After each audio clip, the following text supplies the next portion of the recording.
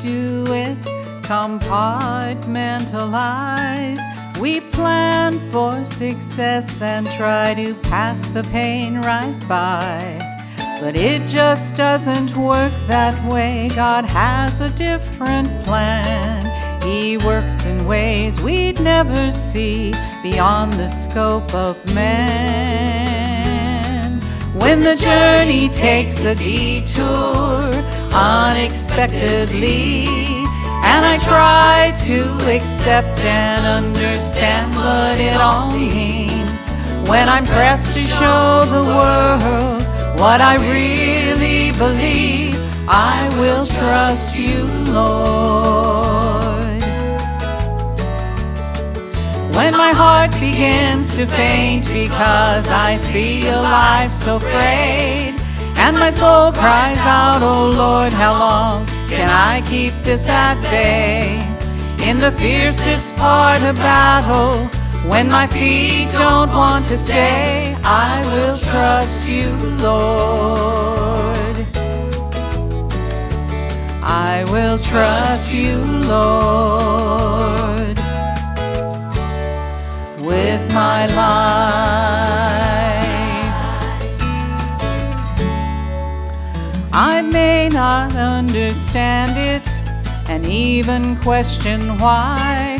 What good could ever come from this has even crossed my mind. But God's teaching me to trust Him more as He works His will in me. I rest securely in His care, and surrender sure is sweet. When the journey takes a detour unexpectedly, and I try to accept and understand what it all means, when I'm pressed to show the world what I really believe, I will trust you, Lord. When my heart begins to faint because I see a life so frayed, and my soul cries out, oh Lord, how long can I keep this at bay? In the fiercest part of battle, when my feet don't want to stay, I will trust you, Lord. I will trust you, Lord, with my life.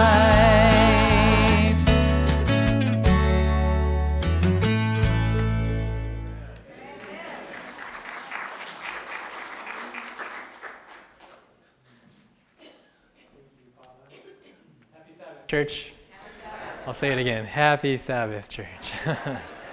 And thank you, Paula, for that message and song. It's true, you know, this walk that we walk by faith, not by sight. You know, when we don't see answers, how do we still walk? We keep walking by faith. Today, friends, I'm excited to get into the Word. Are you? Yeah? Message this morning is entitled, Watching and Waiting. Maybe you want to turn to the neighbor next to you and say, hey, what are you looking for? What are you waiting for? Today we recognize that prophecy, as has been mentioned already, has been fulfilled and is being fulfilled right before our eyes. What are we watching for? What are we waiting for? Maybe the better question is, what is God waiting for?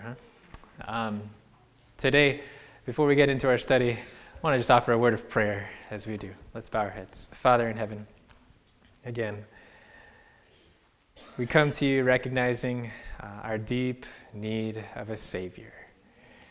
And so we're praying not just because it's the thing to do right before a sermon, but because we desperately need you. Lord, we're just branches, and apart from the vine, we can do nothing. So please restore a vital connection, a living connection with Jesus today. We're praying, God, that you would open up our hearts as we open up your word. Lord, you know the weakness of my own intellect and my own physical capabilities. You know that some of us have had weeks that have just wearied us and tired us out. And so we're asking that as we come to Jesus, we would find rest. Thank you, Lord, for this privilege. Now, as we open up the word, please Remove all distraction that we can just simply hear you speaking to us. In Jesus' name, let the family say, Amen. Amen. All right, we're going to go to the Gospel of Matthew. We were there last week. We'll go there again. Matthew chapter 25. It's a familiar parable. Maybe you've read it before. Maybe you've heard it told before. It's the parable of the 10, who can tell me what? 10 virgins, right? 10 virgins. They are awaiting the arrival of a groom. And apparently the context of that time, the groom came, and once the groom came, it's not like they were waiting for the bride to come down the aisle, but they were waiting for a groom to arrive, and then the party would begin. These 10 virgins, they're known as the wise and foolish virgins. When you're in Matthew 25, go ahead and say amen. Amen. Okay. Now, maybe you've studied this parable through and through, and I'm glad if you have. There are lots of ways that we can understand this parable. In fact, people have seen this parable not just as, a nice illustration, but some have actually looked at this parable as almost a prophecy of sorts with different historical fulfillments in this parable. Today, as we look at the parable of the 10 virgins, we're not looking at it from the angle of historical fulfillment. We're just kind of taking a glance at its spiritual significance and how it instructs us to keep watching and to keep waiting. Does that sound like a good idea today? Yeah? All right. So we're there in Matthew 25. If you're there, say amen. Okay. Matthew 25. Now, before we get into this parable, I want us to realize maybe you have a red letter Bible like mine. Does anybody have a red letter Bible like mine? Yeah? So you'll notice that there are red letters all over Matthew 25, right? These are Jesus' words. He's telling these stories. But you'll also notice that there are red letters all over Matthew 24. Okay? Matthew 24 and Matthew 25 go hand in hand. This is the same conversation Jesus is having with his disciples. We were reading about it last week, right? The disciples, they told Jesus, hey, look at this temple that you just said is going to be, thrown down. The disciples are kind of wondering, what in the world? They ask Jesus in chapter 24, verse 3, they ask him two questions, maybe three, some would say. Chapter 24, verse 3, just get a little bit of context. It says, now as he sat on the Mount of Olives, the disciples came to him privately saying, tell us, when will these things be? And what will be the what? Sign of your coming and of the end of the age. As Jesus begins to unfold these things to look forward to, he is not necessarily giving them time markers as so much as he is giving Jesus markers, right? All of these signs, these pestilences, these wars, these deceptions, nations rising up against nation, etc., all of these things have been since the beginning of time, or since the beginning of sin, we should say. But as we approach the second coming, these signs will grow with increasing intensity and frequency, just like labor pains, according to verse 8. It says, all these are the beginning of sorrows. Maybe your translation says labor pains. And so Jesus is saying, look, every time you see these signs, take note that these are all indicators that this world is broken, and unless Jesus comes again, it'll destroy itself. These are all signs pointing to the fact that Jesus has a work of salvation that has yet to be fully realized. So Jesus is saying, look, pay attention to these signs, but pay attention ultimately to the fact that salvation is coming. Salvation is coming, or maybe we should say, the Savior is coming. And so in the midst of all these signs, the disciples aren't getting their specifics. They're not getting their, okay, in the year, etc., in the year 70, in the year 148, whatever, etc. All these things, they're not getting real specific, but they are getting the sense that you can tell when Jesus is coming near. In fact, when you get to verse 42, chapter 24, verse 36, if you're there, say amen. Okay, just getting a little bit of context again. It says, but of that day and hour, how many people know? No one knows. No one knows. Not even the angels of heaven, but my Father only. Now, if you remember the disciples' questions, they're asking, how can we know when it's coming near? Right? When is the end of the age? What are the signs? Jesus' answer, you'll never know. Kind of holds it out in front of them saying, look, you won't know the specific day or hour, but you'll know when it's coming near. And so as a result of this, verse 42, the first two words in my Bible, it says, watch therefore. You see that? Watch therefore. In other words, because of this, because you don't know when Jesus is coming, What are we commanded to do? To watch. Simple instruction. Watch therefore, for you do not know what hour your Lord is coming. Verse 43, but know this, that if the master of the house had known what hour the thief would have come, he would have watched and not allowed his house to be broken into. Verse 44, therefore you also, what's the instruction? Be ready. Notice it doesn't say get ready. Therefore you also be ready, for the Son of Man is coming at an hour you do not expect. The conclusion of Matthew 24 is simply this, that no one will know exactly when Jesus is coming, but you will know when it's near. So, watch and be ready. Do you follow that today, yes or no? In other words, watch and wait. Watch and wait. Question that would come to mind then is, how do we watch? And how do we be ready? Not just get in the process of becoming ready, but how do we be ready right now? As Jesus continues his conversation with the disciples from verse 45 and onward, he is actually explaining to them how to be ready. Do you follow that today, yes or no? Yeah? So everything that Jesus is going to explain from here on out, including the parables of Matthew 25, they're all to illustrate how to watch and be ready. So in verse 45 of Matthew 24, very interesting that Jesus begins with this parable.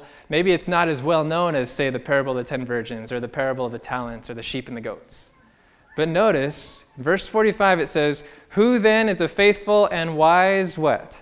Servant whom his master made ruler over his household to give them food in due season. Okay, so here's a relationship. There's a master who puts a servant in charge of his household. And according to verse 45, what are the two characteristics of this servant? He is faithful and, what was it?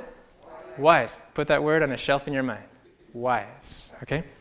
Who then is a faithful and wise servant, whom his master made ruler over his household to give them food in due season. Blessed is that servant whom his master, when he comes, will find so doing.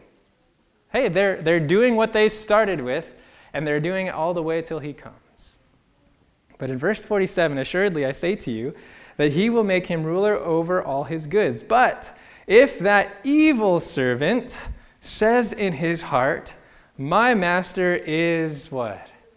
Delaying, lingering, stretching out the time.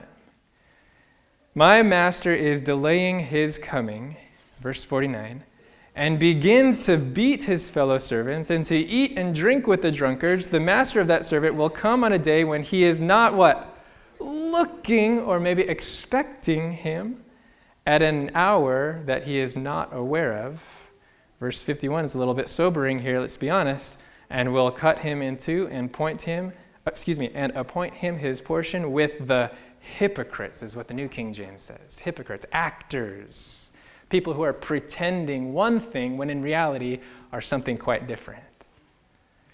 There shall be weeping and gnashing of teeth.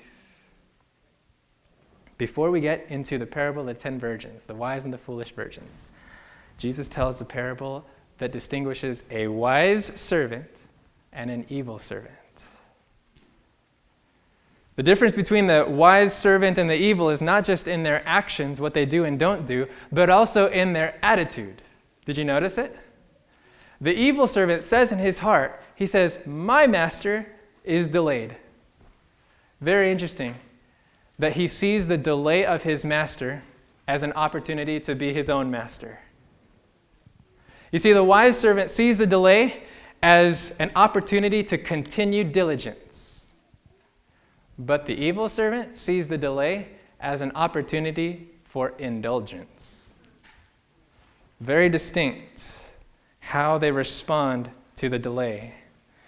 And at the end, in verse 51, because of the evil servant's attitude, indulgence in response to delay, he's actually lumped together with what Jesus calls with the hypocrites. Did you notice that? With the hypocrites. In other words, he's just acting. He's just playing the part. He's just a stage player. The biblical use of that word is very literally a pretender. A pretender. And so here Jesus kind of sets these two categories, and it's all in response to what happens when we're waiting for the second coming, but Jesus doesn't come as soon as we want him to. Does anybody know that feeling? Yeah? Maybe it's not even just with the cosmic reality of Jesus' second coming. Maybe it's, when is God going to do something about this situation? When is God going to answer this prayer or turn that circumstance around? The master is delaying. I'll just do this. I'll be my own master. Wow. How do we respond in the time of delay? How do we respond when it seems like God is lingering? How do we respond when we know we should watch and wait? But how do we respond when it's taken a little bit longer than we wanted? Jesus is going to explain that in the next parable, actually the next 3 parables, and we'll look at this over the next few weeks. Today we'll look at the parable of the 10 virgins. Next week we'll look at the parable of the talents. And here, let's go ahead and begin. Matthew chapter 25, just setting that stage. How do we respond in the time of delay? From this context, we see that going into Matthew 25, there are 2 major concerns on Jesus' heart. 2 major concerns. First, how to watch and be ready. Second, how to watch in a way that is not fake.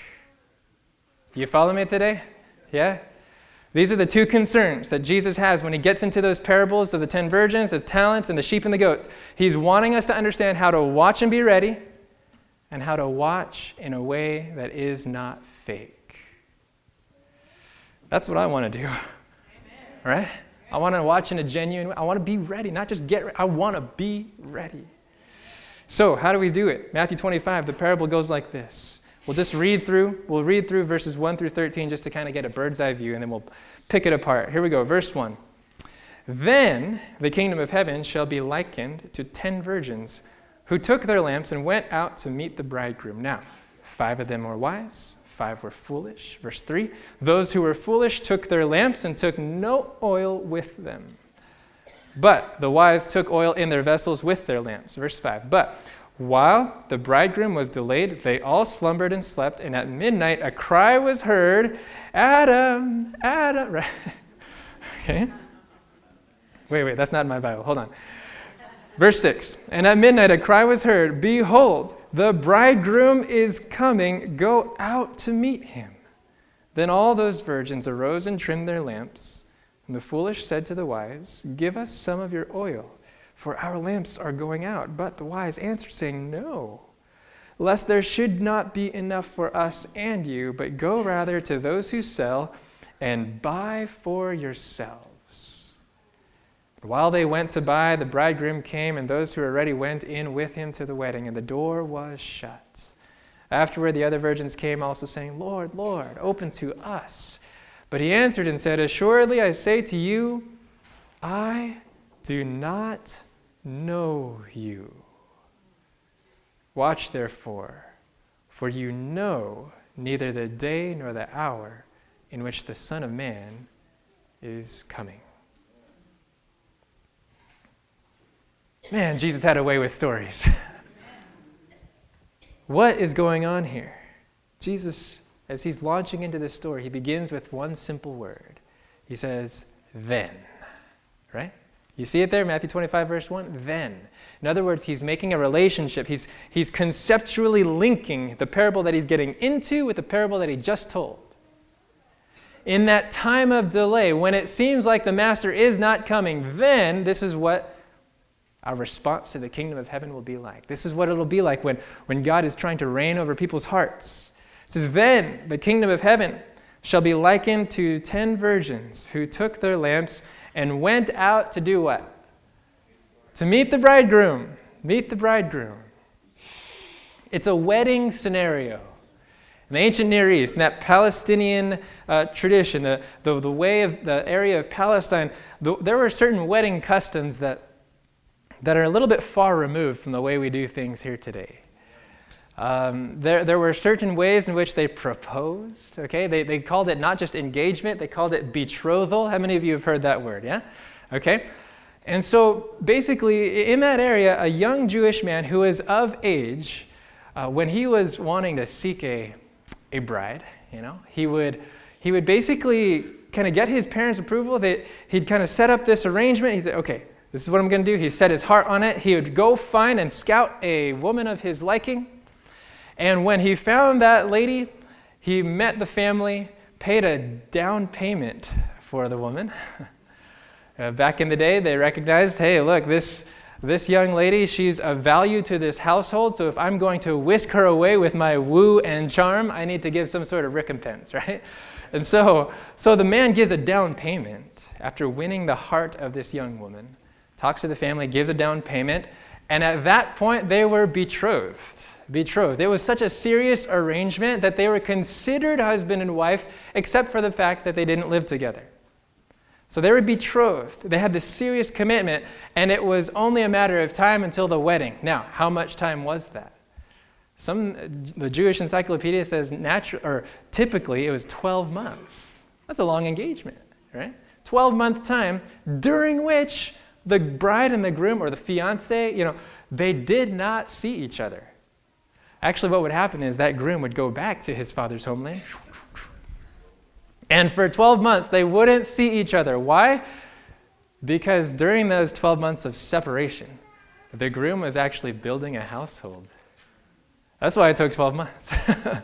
Unless you've got some amazing skill or whatever, then once those preparations are made, the groom would go back and receive his bride to himself, that where he is, there she may be also.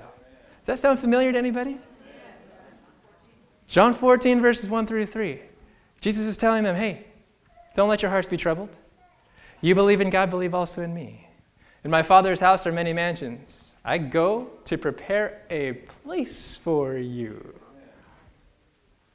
The groom is talking to his bride. Saying, hey, if I'm going to go and prepare a place for you, I will come again, that where I am, there you may be also. When we're talking about the second coming, we're not just talking about doom and gloom, the end of the world. We're talking about a groom who cannot wait to have his bride with him. I remember the days between December 9, 2014 and December 9, 2004. Whoa! A decade ago. Between December 9, 2004 and August 21, 2005, I was counting down the days.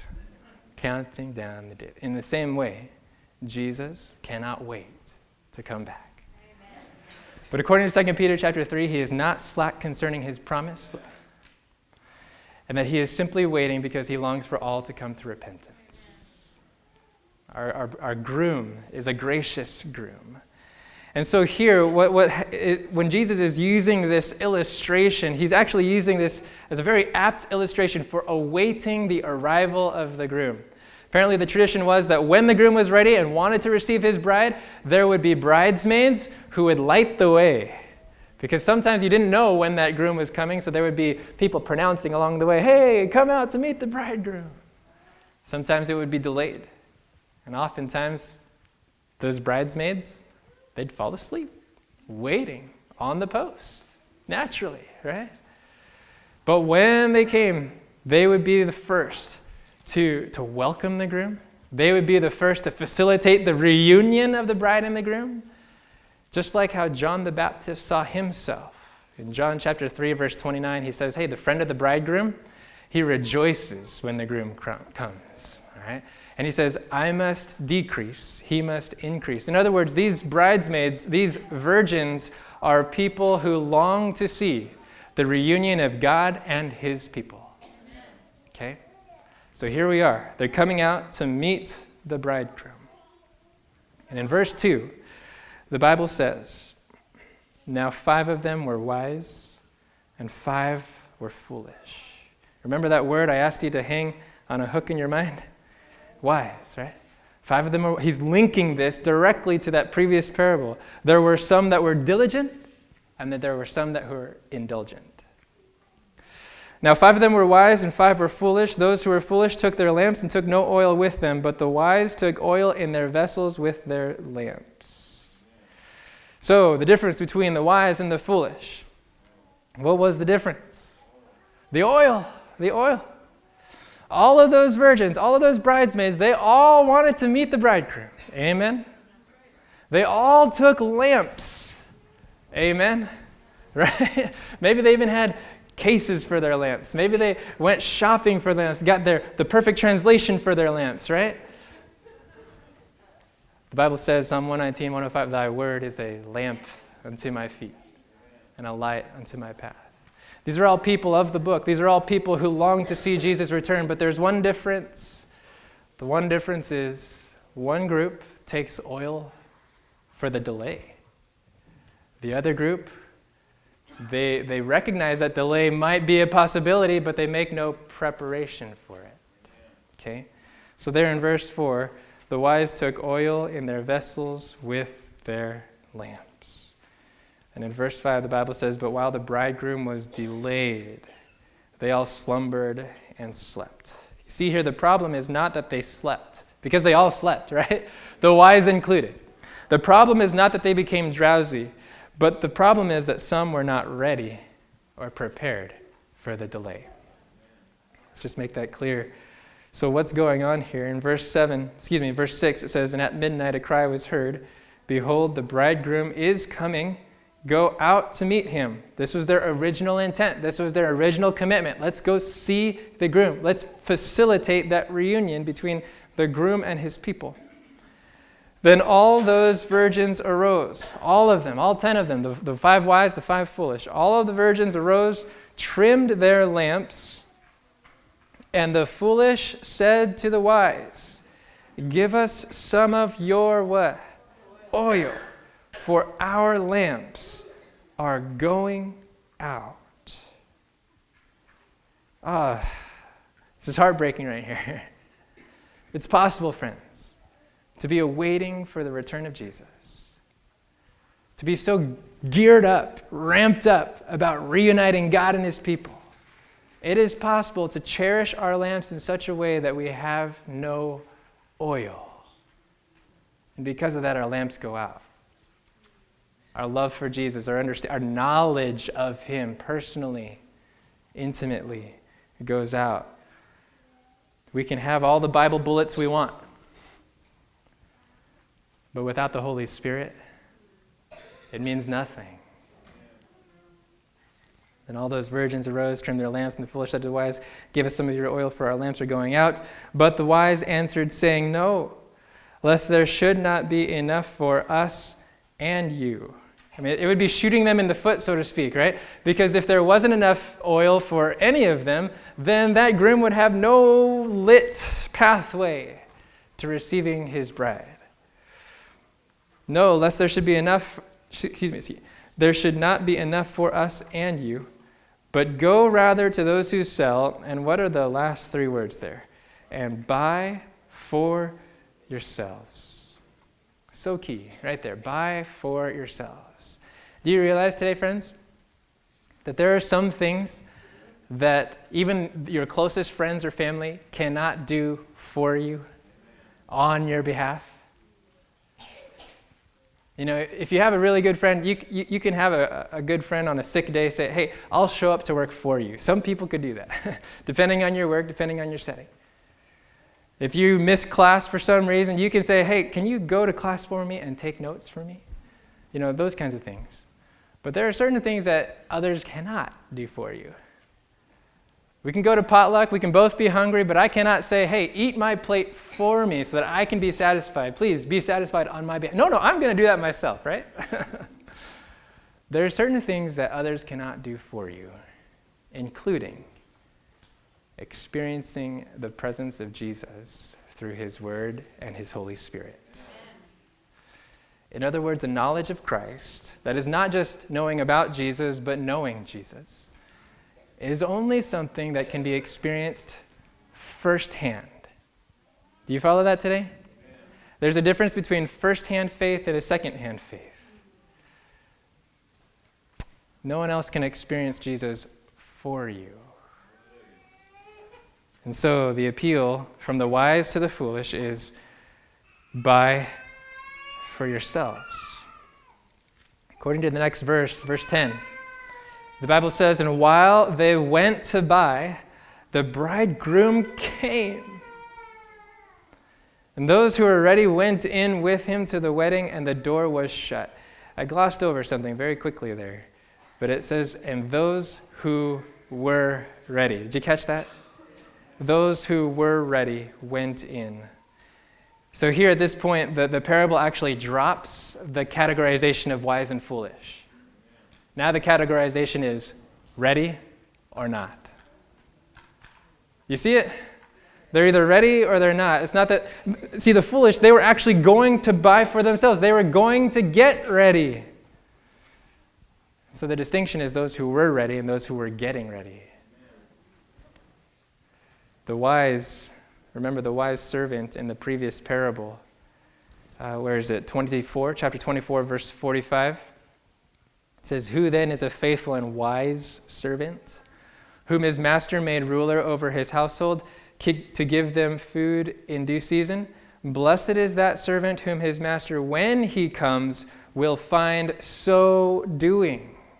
In other words, their diligence at the very onset of their relationship with Christ, their diligence is consistent and it's persistent till the end. So their diligence at the time of the master's arrival was consistent with their diligence at the time of the master's departure.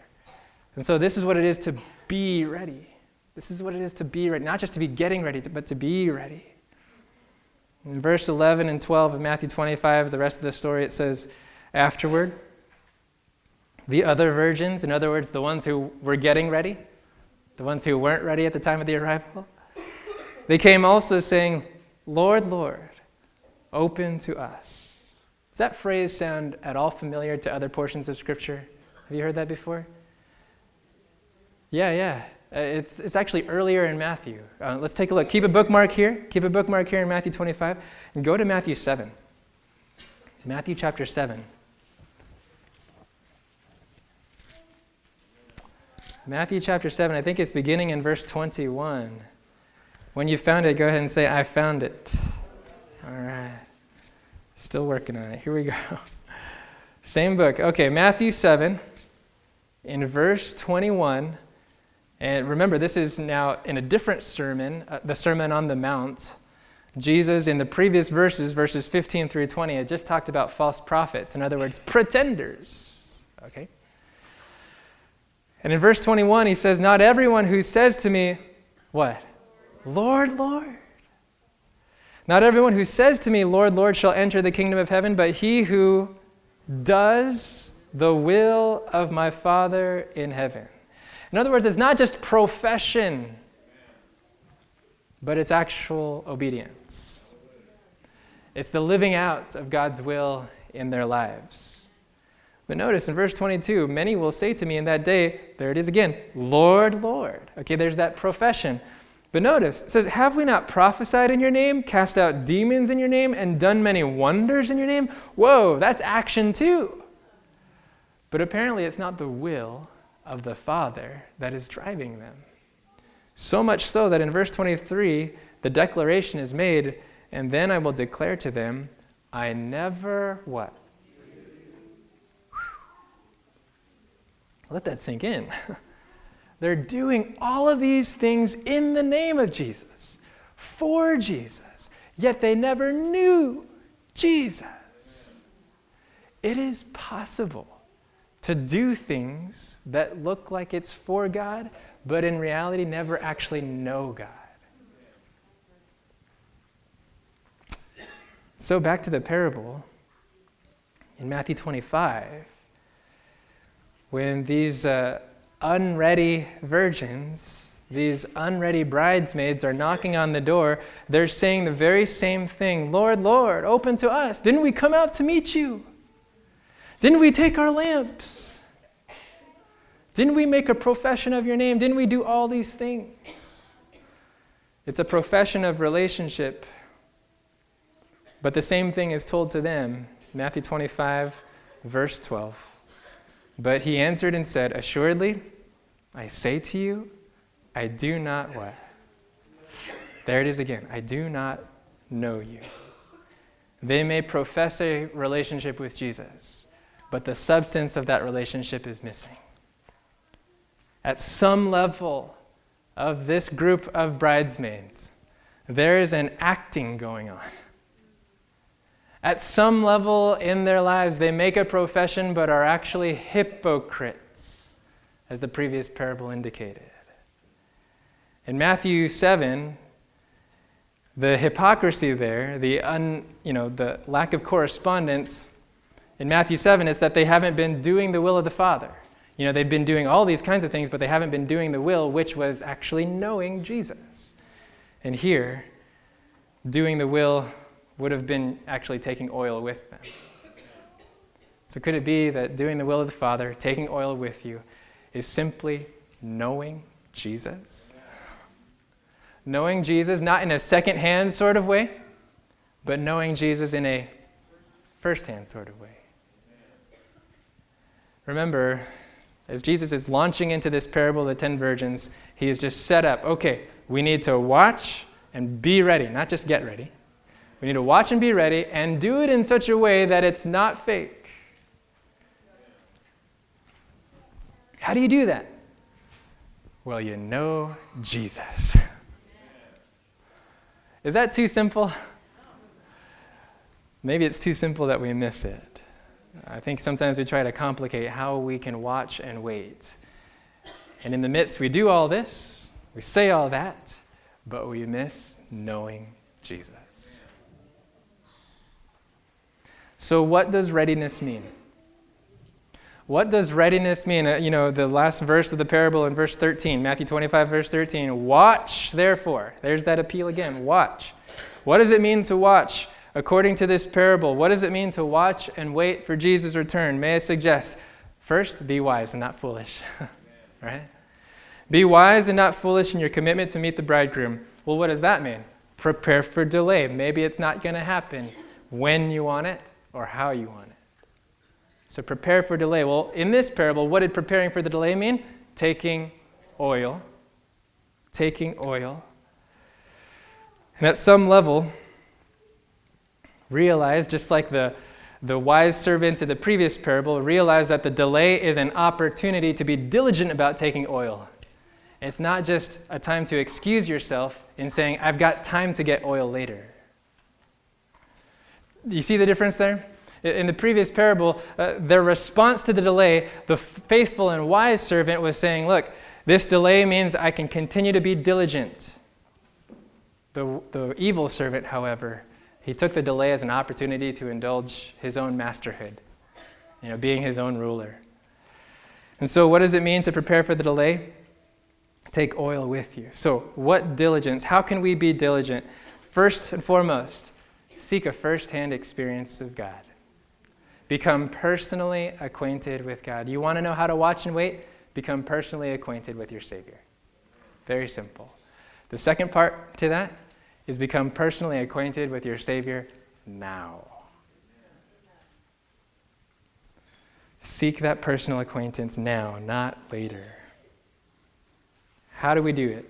Obtain oil for yourself and obtain oil now.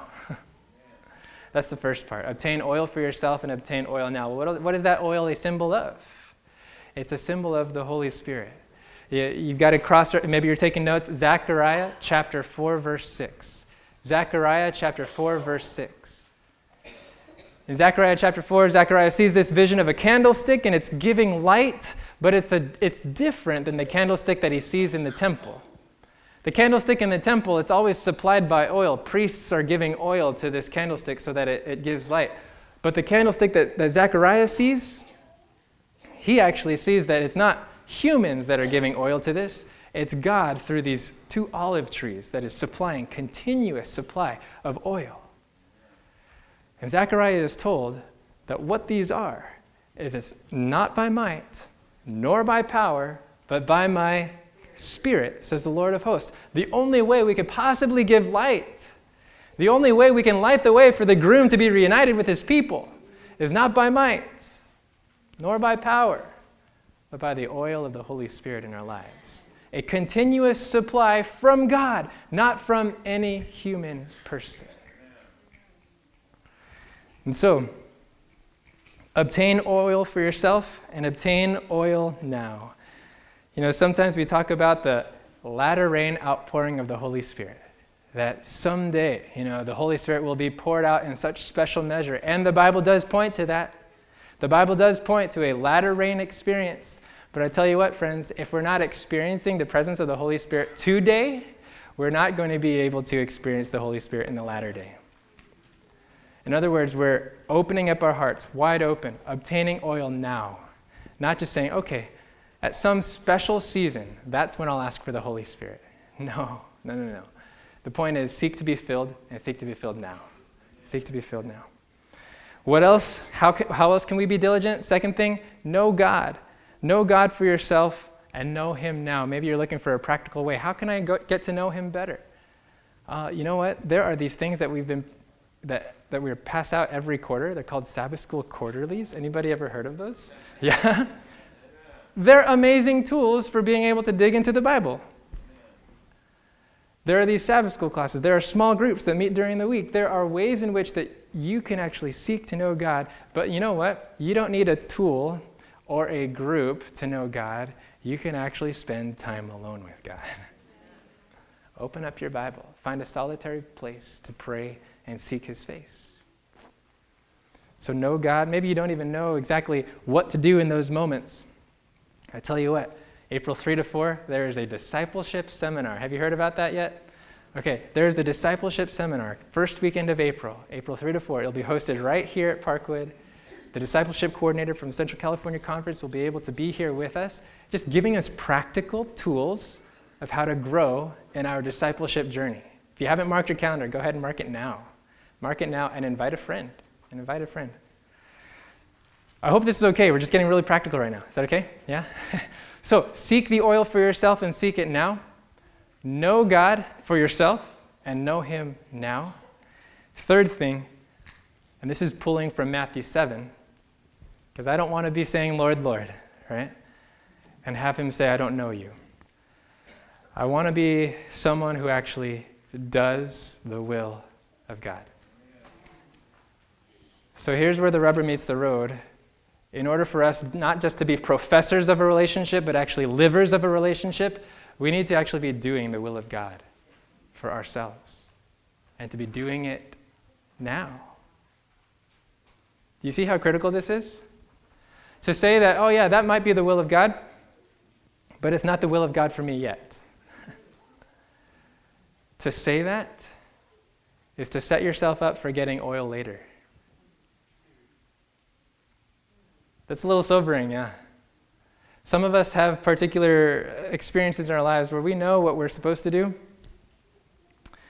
but we're looking kind of like, what was that guy's name? It wasn't King Agrippa. I think it was King Felix.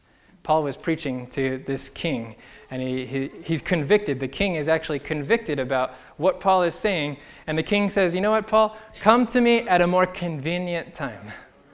Whew. The convenient time never came. And here's the point. God has instructed you on certain things in your life. God has instructed your household on certain things in your life, and you're waiting for a special season when it's more convenient. Friends, if you know the will of God, do it now. Do it now. And do it for yourself. You know, the other thing about that, it's a first-hand experience. It's not someone else saying this is God's will for you. No. It's you obtaining that discernment and saying this is a conviction from God. I'm following the way of His word, and that's how I'm going to live it. Now. So, obtain the oil for yourself and obtain it now. Know God for yourself and know Him now. Do the will of God for yourself and do it now.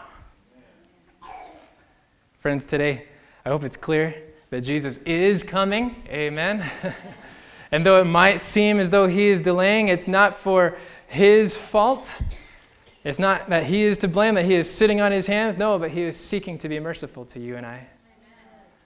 So if we haven't obtained oil for yourself, you better be grateful. Better be grateful that He hasn't come just yet. But today is the day. Say, yes, Lord, I want to know You now. I want to seek You now. I want to do Your will now. How many of you want to follow Him now? Amen. Amen. Let's bow our heads for prayer. Father in heaven, we thank You that You are the faithful God who is coming for Your bride. And Lord, we long to be a people who help facilitate that reunion between You and Your church. God, forgive us for seeing this delay as an excuse for doubt or indulgence or for simple denial. God, may we see this delay as a window of mercy. Mercy toward ourselves, that we would know you, watch for you, be ready for you. A window of mercy for others, that we would enable others to know you and watch you and wait for you. Oh God, please make us a people who are wise today. Make us a people who are filled today. Make us a people who are doing your will today.